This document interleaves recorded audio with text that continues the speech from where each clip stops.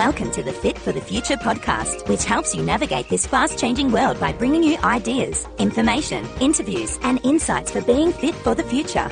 Here's your host, Gihan Pereira. Hello and welcome to this podcast episode. As I'm recording this, it's the middle of June 2021 and it's a beautiful, cool but sunny winter's day here in Perth, Western Australia. Pretty typical winter's day actually over here. We're very lucky. And I think since the last time I recorded, I've had my first jab of the AstraZeneca vaccine, and the next one's coming up in a couple of months' time. And I think if you're eligible for vaccination, then line up and get it as quickly as possible, because it's an amazing thing that we're in the middle of this global pandemic. And we have created vaccines faster than ever before. And it's just amazing what we can do when we put all our resources into it. And of course, we're very lucky here in Australia. Around the world, the pandemic is still raging. That the world's biggest democracy, India, is still caught in the grips of this and still trying to get it under control.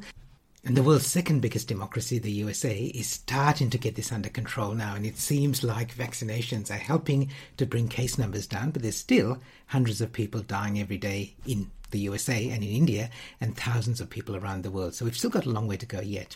Personally, my big news is that my new book, Disrupted, is out, hot off the presses, and I've got it in my hot little hands. You can see it here, and you can see it's a beautiful Okay, sorry, you can't see it here because this is audio.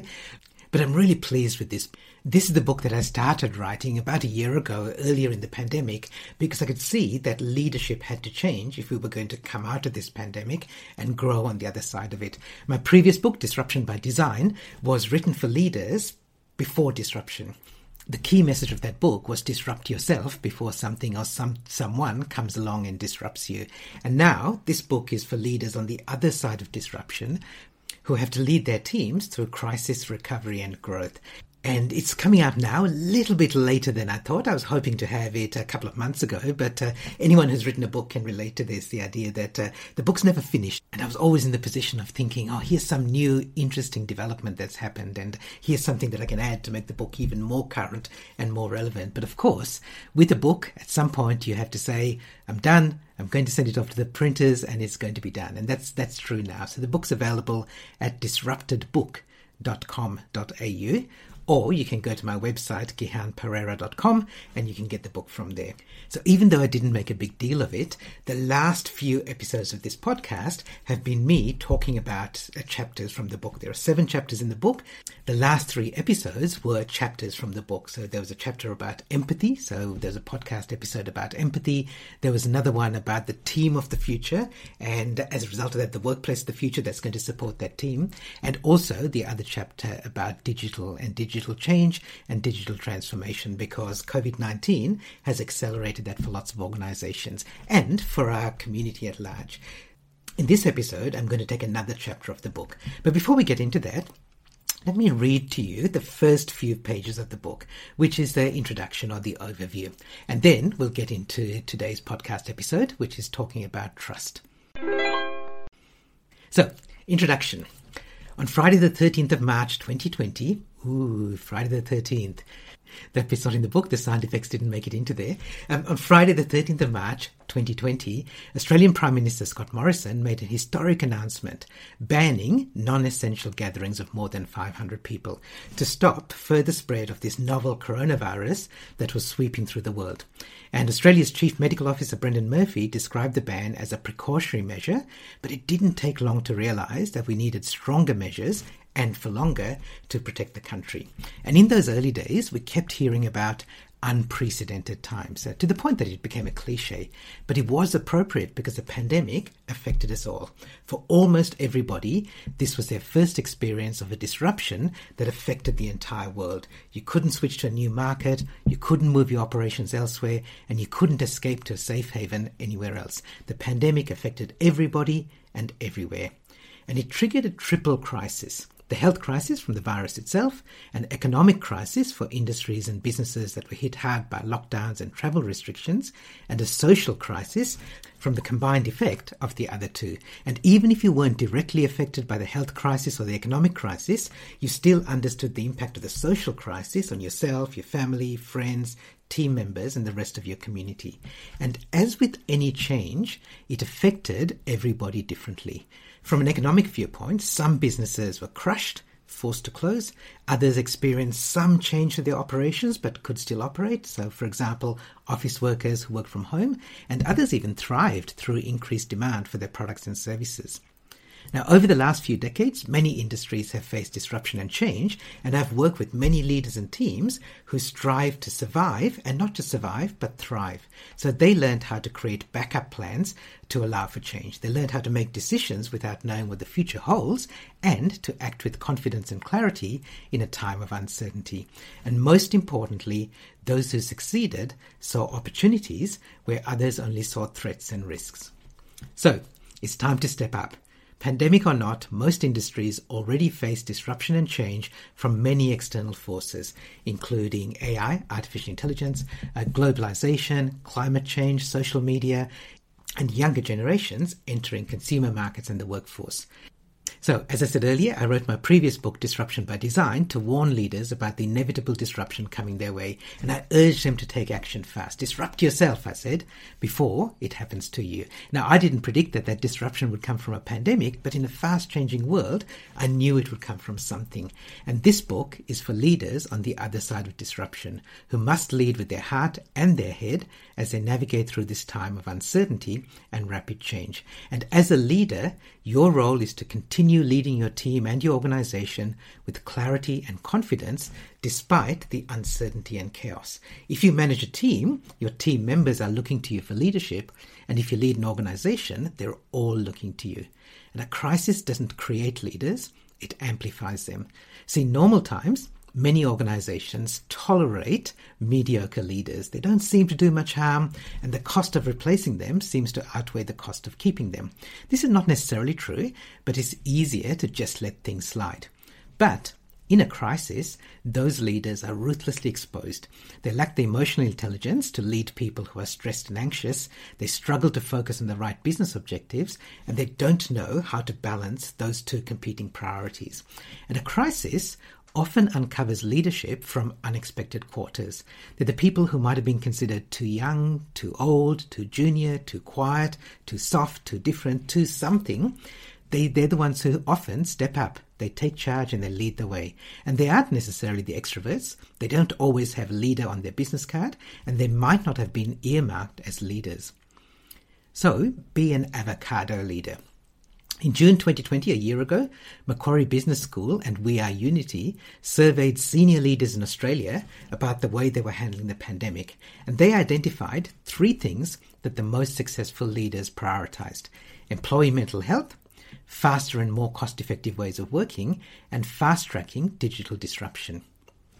They also found 3 key leadership behaviours that were driving results: decisiveness, empathy, and connectedness. And they wrote a report, COVID-19 Crisis or Catalyst, and in it they coined the phrase avocado leader to describe a new leadership style for successfully navigating through crisis. So like an avocado, this kind of leader has a hard inner core, which is their commercial focus on business outcomes, and they have a soft outer layer, which are the empathetic people skills. Now, the best leaders have always acted this way. They treat their people as people first, but they know that performance still matters. So they plan from the head to achieve the team and organization's objectives, but they lead from the heart to bring people along on the journey. And in times of uncertainty like this, we need more avocado leaders. Okay, so that's how the book starts. So there are chapters for the head, chapters for the heart, and there's one chapter that combines both of them. Actually, they all require both head and heart, but there's a different focus in each chapter. So today, I want to focus on one of the biggest topics that I've talked to leaders about over the last year, and it's the issue of trust. I've had many conversations since the start of the pandemic with leaders who are trying to navigate their teams through uncertain times, and there's one word which crops up over and over and over again, and that word is trust. So how do you trust your people who are working from home? How do you trust people to take more initiative? How do you trust them to know when to follow rules and when it's okay to break them? Now, if you don't trust your people, I think that's your fault, not theirs. So let's get one thing clear before we start. So when you talk about trust, there are two parts of trust and two kinds of trust. So one is, do you trust their character? Do you trust that they're good people? Do you know that they're essentially trustworthy? You know that they're not going to just slack off when you can't see them. They're not going to be stealing money from you or be doing illegal things or abusing customers. So that sort of stuff, which is around their character, that's not what we're talking about here. We're talking about, do you trust them to effectively and competently do the role that's required of them, even if you're not supervising and monitoring and micromanaging them. And that's what we're going to talk about today. And building trust happens in three stages. So first of all, there's mastery. So they have many hours of deliberate practice in the skills that they've learned, and that means that they gradually build mastery. The second thing is judgment. So you give them lots of exposure to different contexts, and because of that, they learn to exercise good judgment when applying those skills. And the third level is around wisdom. So you give them a broader perspective about what's important, and then they can apply that good judgment wisely. So at the moment, I'm teaching my 16-year-old niece, Abby, to drive. And she's going through these three stages now. So I trust Abby, and I trust her character. I know she's not going to be the getaway driver for a bank robbery, but she still needs, according to the WA police, 50 hours of supervised driving before she can even apply to get her license. And she's going through these three stages. So first of all, she knows the road rules and the basic mechanics of driving, but of course, it's going to take many hours of practice before she can master those skills.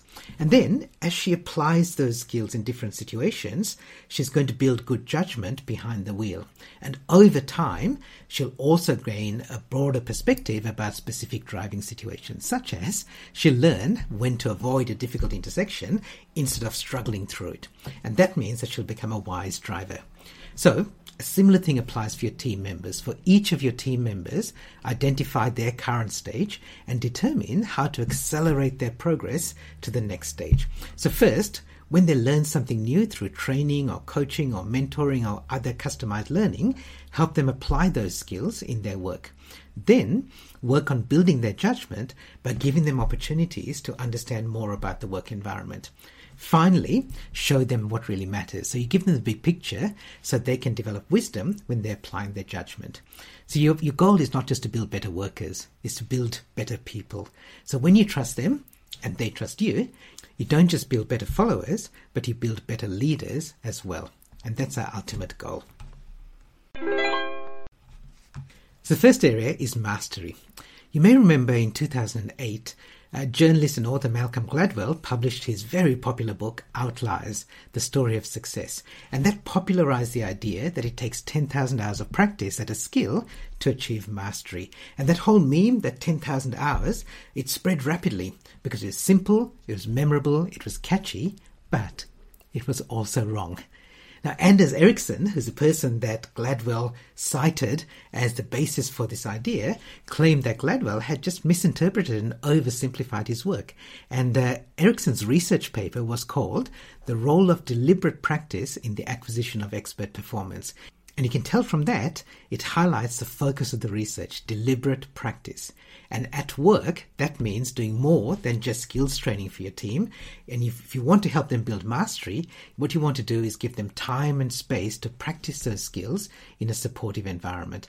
And you give them encouragement, feedback, and support at each step of the way. So let's talk about some ways you can do that. Safety first. In 2012, almost 10 years ago, Google embarked on an ambitious project to discover the secrets of effective teams. And it was named after Aristotle. The project was called Project Aristotle. Aristotle said the whole is greater than the sum of its parts. And that's what Google's research was looking at. How can we find objective criteria for team effectiveness? And they eventually identified 5 key characteristics of an effective team. And the most important factor was psychological safety, and that is a measure of each person's perception of the consequences of taking an interpersonal risk. In other words, you want them to feel safe taking risks around their colleagues, even with something as simple as, say, asking a dumb question at a meeting. And so psychological safety is essential on the path to mastery. As your team members practice new skills in complex and unfamiliar environments, they want to know that they're not going to be belittled, criticized, or punished, either to their face or behind their back, as they learn. So when you make it safer for them to fail, you make it easier for them to succeed. By the way, the 5 secrets of high-performance teams from Google's Project Aristotle, number 1 is psychological safety. Number 2 is dependability, which is saying that people reliably complete quality work on time, and they can rely on other team members to do the same. Number 3, structure and clarity. So everybody understands the expectations of their job. They understand their outcomes and goals. They know the process for achieving them, and they know the consequences of their performance, good and bad. Number 4 is meaning. People find meaning in the work itself or its output, and it aligns with their own sense of purpose and their personal goals. And number 5 is related, but bigger picture, which is impact. So everybody knows that the result of their work at an individual level and team level makes a difference and contributes to larger goals. So let's go back to psychological safety. As with many other things, it's more difficult to create psychological safety when you've got an uncertain and volatile environment. So when people are anxious and stressed, they're less open to new ideas, they're more ready to criticize others, and they become more insular. So they often adopt this mindset of don't rock the boat or don't make waves. And to make matters even worse, the skills that they've already mastered might no longer apply because the external environment has changed. So you face a bigger challenge to foster an environment of psychological safety when you're going through a crisis and recovery. You want people to feel safe rocking the boat and making waves, as long as they don't capsize it in the middle of the storm. So guard your team's psychological safety. Promote it, support it whenever you can with your words and your actions. Be alert to people who undermine it, and if they don't always do it deliberately. And also discuss this concept of psychological safety openly with your team so they also respect and protect it. Next, shut up and listen. Jeffrey Puritt, who's the president and CEO of TELUS International, was asked in an interview which workplace practice he would most likely to eliminate. And he said it was the Jeff said game. So what he called humorously this idea of Jeff said. So he was referring to this habit of employees saying they could or couldn't do something because, in quotation marks, Jeff said so. In other words, they were deferring to something that the boss had said or maybe not said. And he was most concerned about things that he maybe hadn't said, or he'd said but they were being misinterpreted and shared wrongly, and they'd taken on a life of their own. But even when he was quoted accurately, this whole Jeff said game became an excuse to abdicate responsibility. Now, there's been some research into group dynamics, and it finds that status plays an important role in a group. Probably not surprising. So people with higher perceived status, in other words, you, if you're a leader, tend to dominate a discussion, even if they don't have more knowledge or more experience or their opinions aren't any more valid. Because people with a lower status, they're less confident to express their opinion, especially if they know that it might cause a conflict or doesn't align with those of higher status. So when you're the boss, it's safer for people to agree with you than to make their own decisions based on their expertise and even objective criteria. They're like baby ducklings. They want to stay close to their mother and they don't want to stray too far. They censor their own ideas and their own opinions, and that's often to their own detriment and the team's loss. So just be aware that everything you say influences the rest of the conversation. So don't speak too soon. So here are some things you could do. Ask first before you express an opinion. Listen carefully without filtering it through your own experience. If somebody contributes something, thank them for their contribution, even if you disagree with it. Maybe especially if you disagree with it. And then also resist the temptation to, improve their ideas. Just be aware that even your presence alone in a meeting changes the tone and direction of the meeting, whether or not you speak. So unless it's essential for you to attend, stay out of the meeting, stay away, and simply ask them for the outcome. And this allows other people to share more openly and frankly, and it usually leads to a better outcome. And, of course, the other benefit, it's one less meeting for you to attend, which means that you can spend your time doing more important activities. Next, be consistent. Now, I live in an inner city suburb of Perth. I've got 5 cafes within a few minutes walking distance of my home. And I like to support local businesses. So I like to kind of spread my business among them. I've got a couple of favorites, but I try to visit them all. But what I find is that I visit 4 of them frequently and only go to the 5th one when the others are closed. Why? The 5th one also serves good coffee, but not consistently. The quality varies depending on who's operating the coffee machine on the day, the time of the day, and how busy they are. And because I can't trust them to be consistent, I usually make a different choice instead.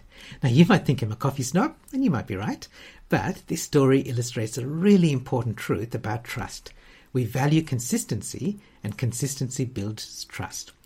Now, two leadership development experts, Jack Zenger and Joseph Folkman, in their research, they identify consistency as one of the 3 key elements of trust for leaders. The other 2, by the way, are positive relationships, and third is good judgment and expertise. But let's go back to consistency, because consistency creates a pattern. Our brains respond to patterns. You know this, even with little things like stumbling on a staircase when one step is a slightly different height from all the others. Your actions, in the same way, build a pattern of behavior, and people use that to trust you, whether you like it or not. Even the boy who cried wolf created a pattern of trust. Actually, in that case, it was a pattern of mistrust, so it wasn't the kind of trust he wanted, but people judged him based on that pattern. So when you're helping your team members build their skills, don't expect them to be perfect, because they're practicing. After all, that's the whole idea. But do set other ground rules around consistency, such as you create a plan, you follow procedures, you get them to check in regularly, encourage them to admit their mistakes, things like asking for help and listening to feedback, and you agree on these rules together when they're starting some important task, and explain why it's important not just to follow them, but to follow them consistently, so they build trust. And also, in return, they expect the same of you. They expect you to act consistently. For example, if you say to them that they should feel comfortable speaking up when they make a mistake, and that's a good thing to do, but one day they do that and you give them constructive feedback, and then the next time they do it, you get angry at them because you're in a bad mood, then they just won't be able to trust you. So think of it like the weather forecast. It isn't perfect, but it's usually reliable enough to plan a picnic or decide what to wear. So in the same way, don't aim for perfection, but aim for consistency. My last idea around this area of mastery is to learn and do. The World Economic Forum published a Future Jobs report a few years ago, and they identified the key skills that we need for the future workplace. And among the top 5, both around the world and for Australia, was the skill which they call active learning. So we can't rely only on the skills and knowledge that got us here. We must be willing to be constantly learning, updating and upgrading skills and knowledge, and even unlearning. So things that used to be true but aren't relevant or correct anymore, we have to be willing to let go of. So when you think about turning your skills into mastery, an important part of active learning is implementation. In other words, putting whatever you learn into practice. So when you've got an uncertain and fast-changing world, learning a skill in any sort of training environment is a useful first step, but it isn't enough, even when you've got advanced training technologies such as is often happening, virtual reality. Until you apply the skill in practice and in context, it will still remain mostly an academic exercise. One of my clients, Dr. Nikki Howe, is my role model for this practice. So Nikki is the CEO of Southcare, which is an aged care facility in Perth, and she's an enthusiastic learner. Every time she learns something, she dives headfirst into it, and I like that. But what I admire even more is that every time she learns something, she looks for an opportunity to implement that, to try it out in the real world, in her workplace, in her professional life, but also in her personal life. And when I was mentoring her a few years ago, I never had to prompt her to take action after we had a mentoring session. She would quite often tell me, sometimes even on the same day, how she tried an idea with her team, and then she'd ask me for feedback. I'd love you to cultivate this same bias for implementation with your team. So whenever a team member learns something new, encourage them to apply it in practice. And most people just don't realize the value of this, the value of implementation. So it's not natural to them. They might think, I've done the training course, I've ticked that box, I can get on with my life. So you might have to keep reminding them until it becomes a habit, but it's really worth it. And the idea behind implementing your learning is that it gives you useful feedback, and even if it doesn't work as expected. In fact, it's more common than not that it doesn't work exactly as you think. In the rare case that it does work perfectly, fantastic. It reinforces and confirms the learning. But more commonly, you discover unexpected obstacles. So what do? You tweak it to make it work. You make it work for you in your environment. Or you might even discover it won't work at all. So what you learned, actually you can't use, and you need to throw it away. But isn't it good to know that sooner rather than later, even that is useful. And I always like this quotation from Benjamin Brewster from the 19th century, and he said, "In theory, there's no difference between theory and practice, but in practice, there is." So we looked at the first area, which is around mastery. Let's move on to the second area, which is about building judgment. In a crisis, you sometimes need that old-fashioned top-down command and control management. But after the crisis is over, that kind of leadership style is no longer appropriate. So you want to help your team members build their judgment so they can act appropriately in different circumstances. And broadly, you build their judgment in three ways. And I'm going to use this metaphor. So first of all, you break down the walls by showing them how others work, and that helps them understand how their role fits with everything else. Second, you raise the roof, and that elevates their view so they can see how the organization operates from more senior viewpoints. Finally, metaphorically, you open the door so you can leverage their talent by letting them speak up and be heard inside and even outside the team. So these three stages give your team members context. So they've got some skills, but now they know when, where, and why to apply those skills. First, break down the walls. We always judge things by their context, by things around them. So you want to encourage your people to step outside their own little bubble and observe other people at work. By doing this, they're going to gain a richer understanding of that work, what other people are doing, and they'll see the relevance of their own work as well. So one of the simplest ways of doing this is to let them shadow other people as an observer. So let them start with other colleagues in the team. So let each person nominate a colleague that they'd like to follow and observe for a day, a week, or more, and so that they can better understand their role. Then, if you want to go to the next level, enroll people from other teams as well for this exercise. And this is especially useful for teams that directly engage with each other. For example, if you lead a sales team, your salespeople will learn a lot by shadowing people in the marketing team, and of course, vice versa. For another perspective, let them shadow people who've got customer-facing roles, because that will show them how their work ultimately helps to solve customer problems, especially if your team is a few steps removed from the ultimate external customer. Now, all of these scenarios, of course, they require consent and cooperation from the people who are being shadowed, and sometimes their managers, because it can be inconvenient for them.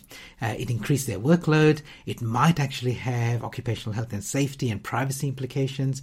But many people, dare I say it, most people, they're eager to explain their role to other people who are genuinely interested in it.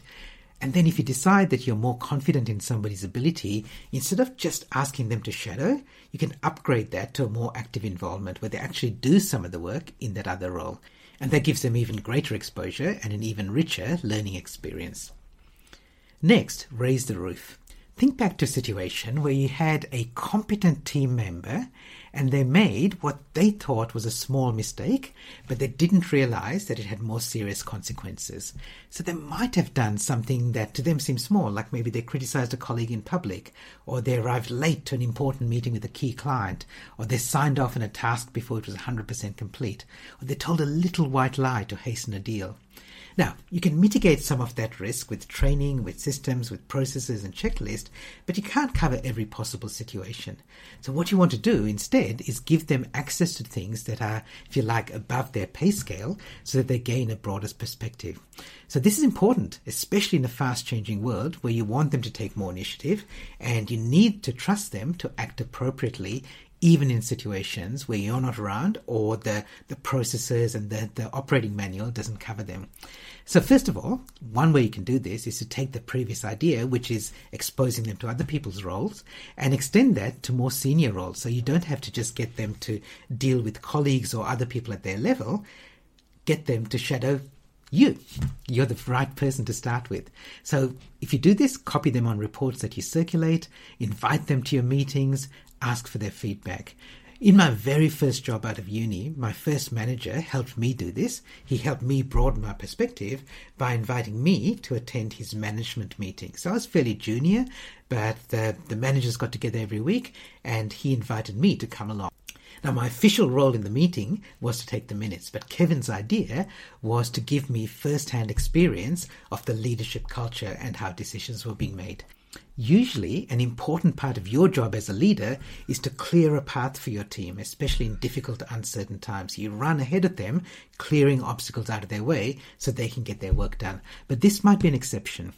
So if you've got somebody who is shadowing you, don't hold back from showing them the difficult, challenging and messy things that happen at your level. Otherwise, they'll only see this unrealistic, sugar-coated view of the rest of the world. And also, don't only show them what you're doing, but take the time to explain why. Because when they understand the purpose of it, they might find a different way. Your way isn't necessarily the only way or the best way. And if they understand the reason why, they can find their own solutions, and sometimes there might even be better solutions. The last thing I'll say about this is don't spend too much time at this stage. Many leaders don't want to let go because it feels safer to always be supervising their team members when they're experiencing new situations. But you can't keep doing that. You become a bottleneck and it doesn't help your team members learn. Don't hold on too long. At the next stage, you're going to open the door for them to shine, and the sooner that you can do this responsibly, the better. So let's talk about that, opening the door. So let's take stock of what your team members have achieved so far. They have the skills and some level of mastery for their job. They know what other people around them do, and they understand the big picture from observing more senior people, especially you. Now, most of their learning so far has been through observation, maybe a little bit of action, but now it's time to really immerse them in decision and action. Now, of course, they won't be perfect. Nobody is. But start by assuming they're highly competent and give them environments where they can step up into a role with appropriate safeguards to catch them if they fall. So I suggest the way you do it is this. When you want people to step up into a role, imagine that you've employed a world-renowned, highly paid, experienced expert to join the team, and think about how you would use them in the team. Then treat your team members the same way. For example, ask them for advice, because they're looking at things with fresh eyes and they have a different angle, so they have valuable insights and ideas. And don't just make this an academic exercise, be prepared to act on that advice as well. You can take this a step further and ask them to make decisions, and make decisions at your level, not at theirs. So you always retain the power of veto. So you can always say no, or you could always make a different decision, but don't use that unless there are very strong reasons to do so. Instead, make a rule as a general guideline that you commit to accepting the decision, even if you think you know a better way. Sometimes accepting what you might think is an imperfect option, as long as it works, is better than going for the better option because it builds their confidence. And also, you never know, their decision might turn out to be better than yours. Also, tap into their networks. So their network might not overlap much with yours. And that's a good thing because they have access to people that you can't reach. There's a very famous paper by Mark Granovetter, a social psychologist, and he calls this the strength of weak ties. And the idea is that the people who you're closest to, there's a lot of overlap between your network and theirs. So if you ask them for help or you ask them to reach out to their network, they're probably going to reach out to similar sort of people that you would as well. But your weaker ties, the people who are further away from you, perhaps because they're a lot younger or they've got different expertise or experience, their networks are quite different from yours. So you get more value from asking them for help. So ask them to reach out. Anytime you're thinking about recruitment, product testing, consumer options, and anything, ideas even. And finally, remember that you don't have to take on all the responsibility yourself to leverage their talent. You can ask your peers, you can ask your colleagues, you can ask other people in your network, and of course the team members themselves for ideas on how they can leverage their skills and talent. So you open the door to them. Finally, before we leave this area of judgment, what you want is to be able to trust their judgment sooner rather than later. You may have heard of the US department store Nordstrom. It's a retail store in the US. It's very well known and it's famous for its customer service standards. And there are many stories of staff members who went well above and beyond expectations to make customers happy.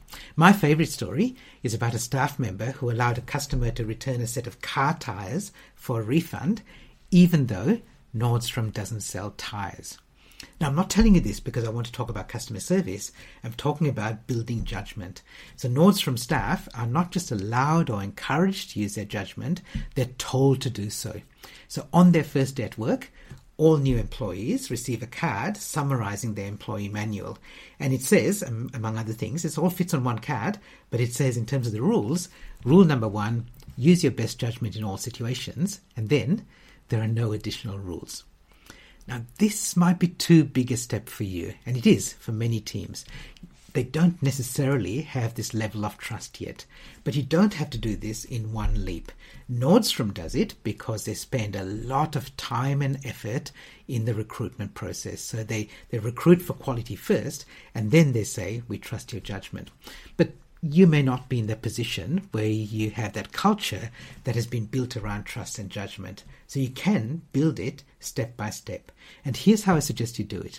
The next time a team member asks you for your help, before you jump in and offer any advice, imagine saying to them, I trust your judgment. And then you're going to let them do whatever they think is best. So you don't have to know what they're going to do, but you trust them to do the right thing. Now remember, you're only imagining this. If you can actually say it, and you can say it confidently and responsibly, go ahead and do it. It'll make your life and theirs much better, and it reinforces your trust in their judgment. But sometimes, and initially it might be often, you know that it would be inappropriate, possibly even negligent, to simply assume that you could trust their judgment. So you don't say, I trust your judgment, go off and leave me alone. What you do is, of course, you address their immediate need by pitching in and advising them or helping them appropriately. But after helping them, consider why you couldn't trust their judgment this time. It's because they don't know what to do, they don't know how, or something or someone is getting in the way. So use this as a development opportunity. Work together with your team member to do whatever it takes, so the next time they have a similar request, you can confidently say, I trust your judgment. And I do this with my business manager, Emma. I've said to her, Em, I always want to say, I trust your judgment. And quite often I do. And I say to her, Emma, if I don't say I trust your judgment, it's not because I don't trust your character, but it's because we need to do something next time so that we can say, I trust your judgment. And it works really well as a way of building trust and judgment step by step. So we've talked about mastery. We've talked about judgment. This third area is about wisdom. There's an old Indian parable. It dates from 500 BC or earlier, and it talks about 6 blind men who are feeling an elephant and then trying to describe it. So one of them feels a trunk and says, oh, an elephant is just like a snake. Another one feels the ear, the flappy ear, and says, oh, an elephant's just like a fan. Another one feels the leg and says, no, you're both wrong, it's like a tree trunk, and so on. So you get the idea. So they're all partly right, but they're all wrong because they don't have the perspective to see the full animal. The same thing applies when you're trusting your people to act wisely. Even if they can exercise good judgment in some situations and some environments, until they understand what truly matters to your team and the organization, you can't realistically and reasonably say that they have wisdom. So what do? Well, you start by telling them what matters, but that's the easy part. The real challenge is giving them the time, the space, and the permission to explore this for themselves. So they not only know it in their head, but they can feel it in their heart. So let's look at some of the things you can do to build wisdom. First, and the obvious thing, is simply to tell them what matters. Way back in 1967, there's a British philosopher, Philippa Foot, and she published a paper with this, well, I think it's kind of an obscure title, The Problem of Abortion and the Doctrine of Double Effect. You probably haven't heard of it. I hadn't either until I did the research. And she described this ethical dilemma, and it's called now the trolley problem, which you might have heard of. So the scenario goes like this.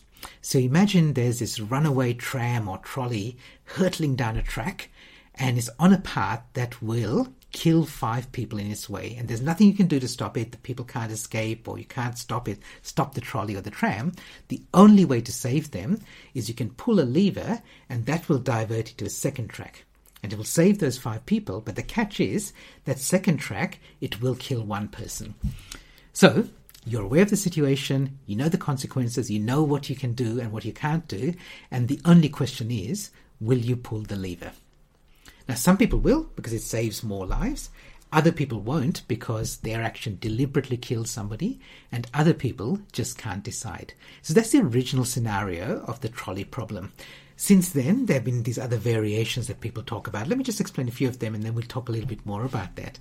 So the one variation is where there's a heavy person. So there isn't a second track this time, But you can push a heavy person into the trolley's path, and that will stop the trolley. It'll save 5 people, but you're deliberately killing 1 person. So it's like the original scenario, except here you're much more directly pushing somebody into the path. Another variation is a heavy person again, but this time they're a villain. So the heavy person that you push onto the track was the person who engineered the scenario to put those 5 lives in peril. So another variation is where you're delegating authority. So you're back to the original situation, but you don't have to pull the lever yourself, but you can order somebody else to do it. So you're one step removed from being directly responsible for killing somebody. Another scenario is the old and young scenario, where the 5 people on that first track, they're old and frail, they don't have much longer to live, and the 1 person on the other track is young and healthy with a full life ahead of her. So how do you balance that? Do you save 5 lives, or do you save more active years of life? Another example is where there's a lone genius. So the 1 person on the second track is a genius who's working on a miracle drug that might, just might, save many lives in the future. And one other scenario, this is an organ donor scenario. So forget about the track and the trolley. Imagine in this case, you're a surgeon and you've got 5 patients who all need life-saving organ transplants. Now, another patient arrives in an ambulance in a critical condition and just happens to have, coincidentally, organs which are compatible with all the 5 patients. So, do you let him die so that you can save the other 5? So these are all variations of this trolley problem. And the trolley problem and these variations, they just generate a lot of discussion and debate, and not only among philosophers, but also within the general public, because it's a very simple scenario to explain, but it caused a lot of discussion, debate, arguments. I've had conversations with my 11-year-old niece Maggie about this, and she talks about the ethical implications of those choices. And this is not just an academic exercise. It's also got important implications for our future. For example, the way that we design software for self-driving cars. When they're in this scenario, what do you program the car to do? And the truth is there isn't one correct answer to the trolley problem. And of course, the same applies in real life. So we value different things differently, even if we're in the same family, community, or work team. So in your organization, some things matter more than others. But don't assume that everybody knows what they are and that everybody values them equally. To trust people to act wisely, tell them what matters to you, to the team, and the wider organization. So, for example, if you look at your organization's values on your website, you'll see the typical sort of things like transparency or integrity or being customer-centric. But if you ask 10 people what transparency means to them, you'll get at least 10 different answers. So, to help your team members understand what really matters, find stories of workplace situations that show people living these values and maybe even not living these values. So, if you want to demonstrate being customer-centric, you could tell a story of somebody who solved a challenging customer problem. Or, what does integrity mean? Maybe tell a story of a procurement agent who was fired for accepting a bribe. If you want to talk about commitment, maybe there's a team member who worked through the night to meet a deadline. Or collaboration, there's a team that worked together to transform a non-performing department. So look for these stories and collect these stories, because the stories clearly explain what the values mean and what really matters. The next thing is near enough is good enough. Way back in 2004, my mum compiled her favourite Sri Lankan recipes into an ebook, and we sold it online. In fact, she was selling ebooks before Amazon.com. And we did it to raise money for a charity that we support in Sri Lanka. And at the time, online marketing was relatively new, but I knew enough to be able to create a simple one-page website with an online credit card payment facility. But more frustrating than building an e-commerce site at the turn of the century was extracting detailed recipes from my mum, because I wanted her to give me exact quantities of ingredients for all the recipes, but often she just said a pinch of this or a bit of that. And it was frustrating, and I eventually pinned her down to specifics. And when we published the book, we had measurable quantities that I think would meet the approval of the International Bureau of Weights and Measures. But on reflection, she was right all along. See, for the minor ingredients in a recipe, near enough is good enough, and the small differences are just a matter of individual taste. So, apply the same principle when you're building judgment and wisdom in your team members. You don't need to trust them to be perfect, whatever that means, and you don't need to trust them to be as good as you are, whatever that means. So some things are important, like the amount of chicken or coconut milk or chili in a chicken curry. And that's where you obsess first about values, so people know what can't be compromised. But other things you can kind of let go, and there's a lot of leeway. And even for things that matter, context changes everything. So help your team members understand when and where things really matter. So for example, the GPS in your car's navigation system only needs to be accurate enough to find a street address to help you navigate. But the GPS in a self-driving car needs to know its exact location on the road. It needs to be much more precise. Just keep in mind that things that matter in any task might account for, say, 80% of the work. So set high expectations for that part of the task, but don't impose the same constraints on the last 20%. It's unproductive, it's disempowering to your team members, and it gives diminishing returns. Near enough is good enough. So leave that 20% to their judgment and wisdom, and just be confident that you can trust them to do the right thing. Next, build on their strengths. So since we're talking about cooking, I should say that I'm not a master chef by any means, but I can cook a few dishes reliably and consistently. And I recently, in the last few years, renewed my interest in cooking when I bought a sous vide cooker. So sous vide is French for under vacuum. And with this style of cooking, you seal the ingredients in a plastic bag, and then you cook it in hot water at a constant temperature. And unlike most other cooking styles, sous vide cooking is very forgiving with the cooking times. So I can cook my steak for 1 hour, 2 hours, or 3 hours, and the result's exactly the same. But the correct temperature is critical. So I cook prawns perfectly at 57.2 degrees Celsius, medium rare salmon at 46.1 degrees, medium rare steak at 54 degrees. Now, if I accidentally cook my steak at the lower salmon temperature, I can't fix this just by cooking it longer. It has to be at the right temperature. So apply the same principle when you're thinking about trusting your team members. You know that they thrive and shine in some environments, but they struggle in others. So you know the team member who acts wisely when chairing a meeting, but doesn't handle angry customers well. There's another team member who might always step up when they're facing an important deadline, but they hate learning new technology, and so on. So you know the right temperature for each of your team members, the environments where they best apply their skills, they exercise their judgment well, and they act wisely. It would be foolish to put people, even highly experienced people, into environments that don't suit them, which need skills they don't have and don't want to learn. Now don't get me wrong. As part of their ongoing learning and development, you will stretch them by placing them in new, unfamiliar environments. But do this carefully with the goal of building their strengths. And building their strengths improves their performance, keeps them motivated, and increases the capability in your team. But don't automatically assume that you can put them into a new environment and then they'll be just as good. And even when you do this appropriately, don't assume that you can trust them yet at the same level in this new environment. They might have all the right skills, but they still need the time to build mastery, judgment, and wisdom in this new environment. And some aspects of this might be easier and faster than others, but don't take this for granted. The last thing I want to say about trust is to trust them. In the book No Rules Rules by the Netflix CEO Reed Hastings, he talks about how leaders at Netflix are encouraged to trust their staff and then demonstrate that trust in practice. For example, Hastings says that they post their high-level strategy documents. I mean, these are detailed, confidential documents that they definitely wouldn't want to leak to competitors. They post that on this big public bulletin board right next to the coffee machine. And they trust staff to respect its confidentiality. And Reed Hastings says, I don't want my employees to feel like they're working for Netflix. I want them to feel like they're part of Netflix. So they've got this radical transparency. And it's not unique to Netflix, but it's rare. And it's a consequence of building a high level of trust with your team members. You start by trusting them to do their job, you help them to build their judgment to make good decisions, and you eventually reach a point when they do have enough wisdom and you can trust them with the keys to the kingdom. You know what? It's easy to find excuses for not doing this. You don't have the authority. You don't want to burden them with too much information. Not every team member deserves this level of trust.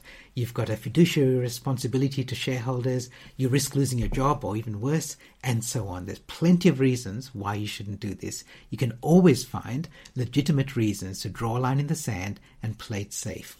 But at least think about how you could cross that line. And if it's easier and makes you feel more comfortable, start small, perhaps with 1 or 2 key people and in non-critical situations. Last year, the Workforce Institute at Kronos surveyed leaders and their teams about trust. And they found that most employees say trust has a major impact on their work, including their mental health, their career choices, and their sense of belonging. That's good, but it's disappointing that almost 2/3 of the respondents, and these are both the leaders and their team members, said trust needs to be earned, not presumed. And it's disappointing but not surprising, because most leaders just don't know how to build trust systematically. And I'm not saying that you should automatically assume that you can trust your people to be fully competent, in the same way that I don't automatically trust that Abby can drive a car competently. You need to build trust through those stages. So apply the ideas that we've talked about to build mastery, judgment, and wisdom, and you'll be rewarded with better performance and greater loyalty. So that's one of my favorite chapters from the book, because it's talking about trust and leadership and one of the key things that you can do to help people grow and develop and operate effectively in this fast-changing world. As I said, you can get the book from disruptedbook.com.au or from my website, gihanperera.com. I always set out with the goal that every book I write is the best book I've ever written, and hand on my heart, I know that's true for this book. I'm really pleased with it, and I know that a lot of people have already got value from the ideas in the book, which I've been sharing with clients and audiences and on my blog and in other areas over the last year. If you do get the book and read it and get some ideas from it, I'd love to hear about them. Please drop me a line and let me know. I hope you enjoyed that and found something valuable for your personal and your professional life. And if you did get some value from it, please share the love by reviewing and rating it in the place that you get your podcasts. That really does help to promote it to other people as well. And if you want to engage with me to go deeper with these ideas, let's talk.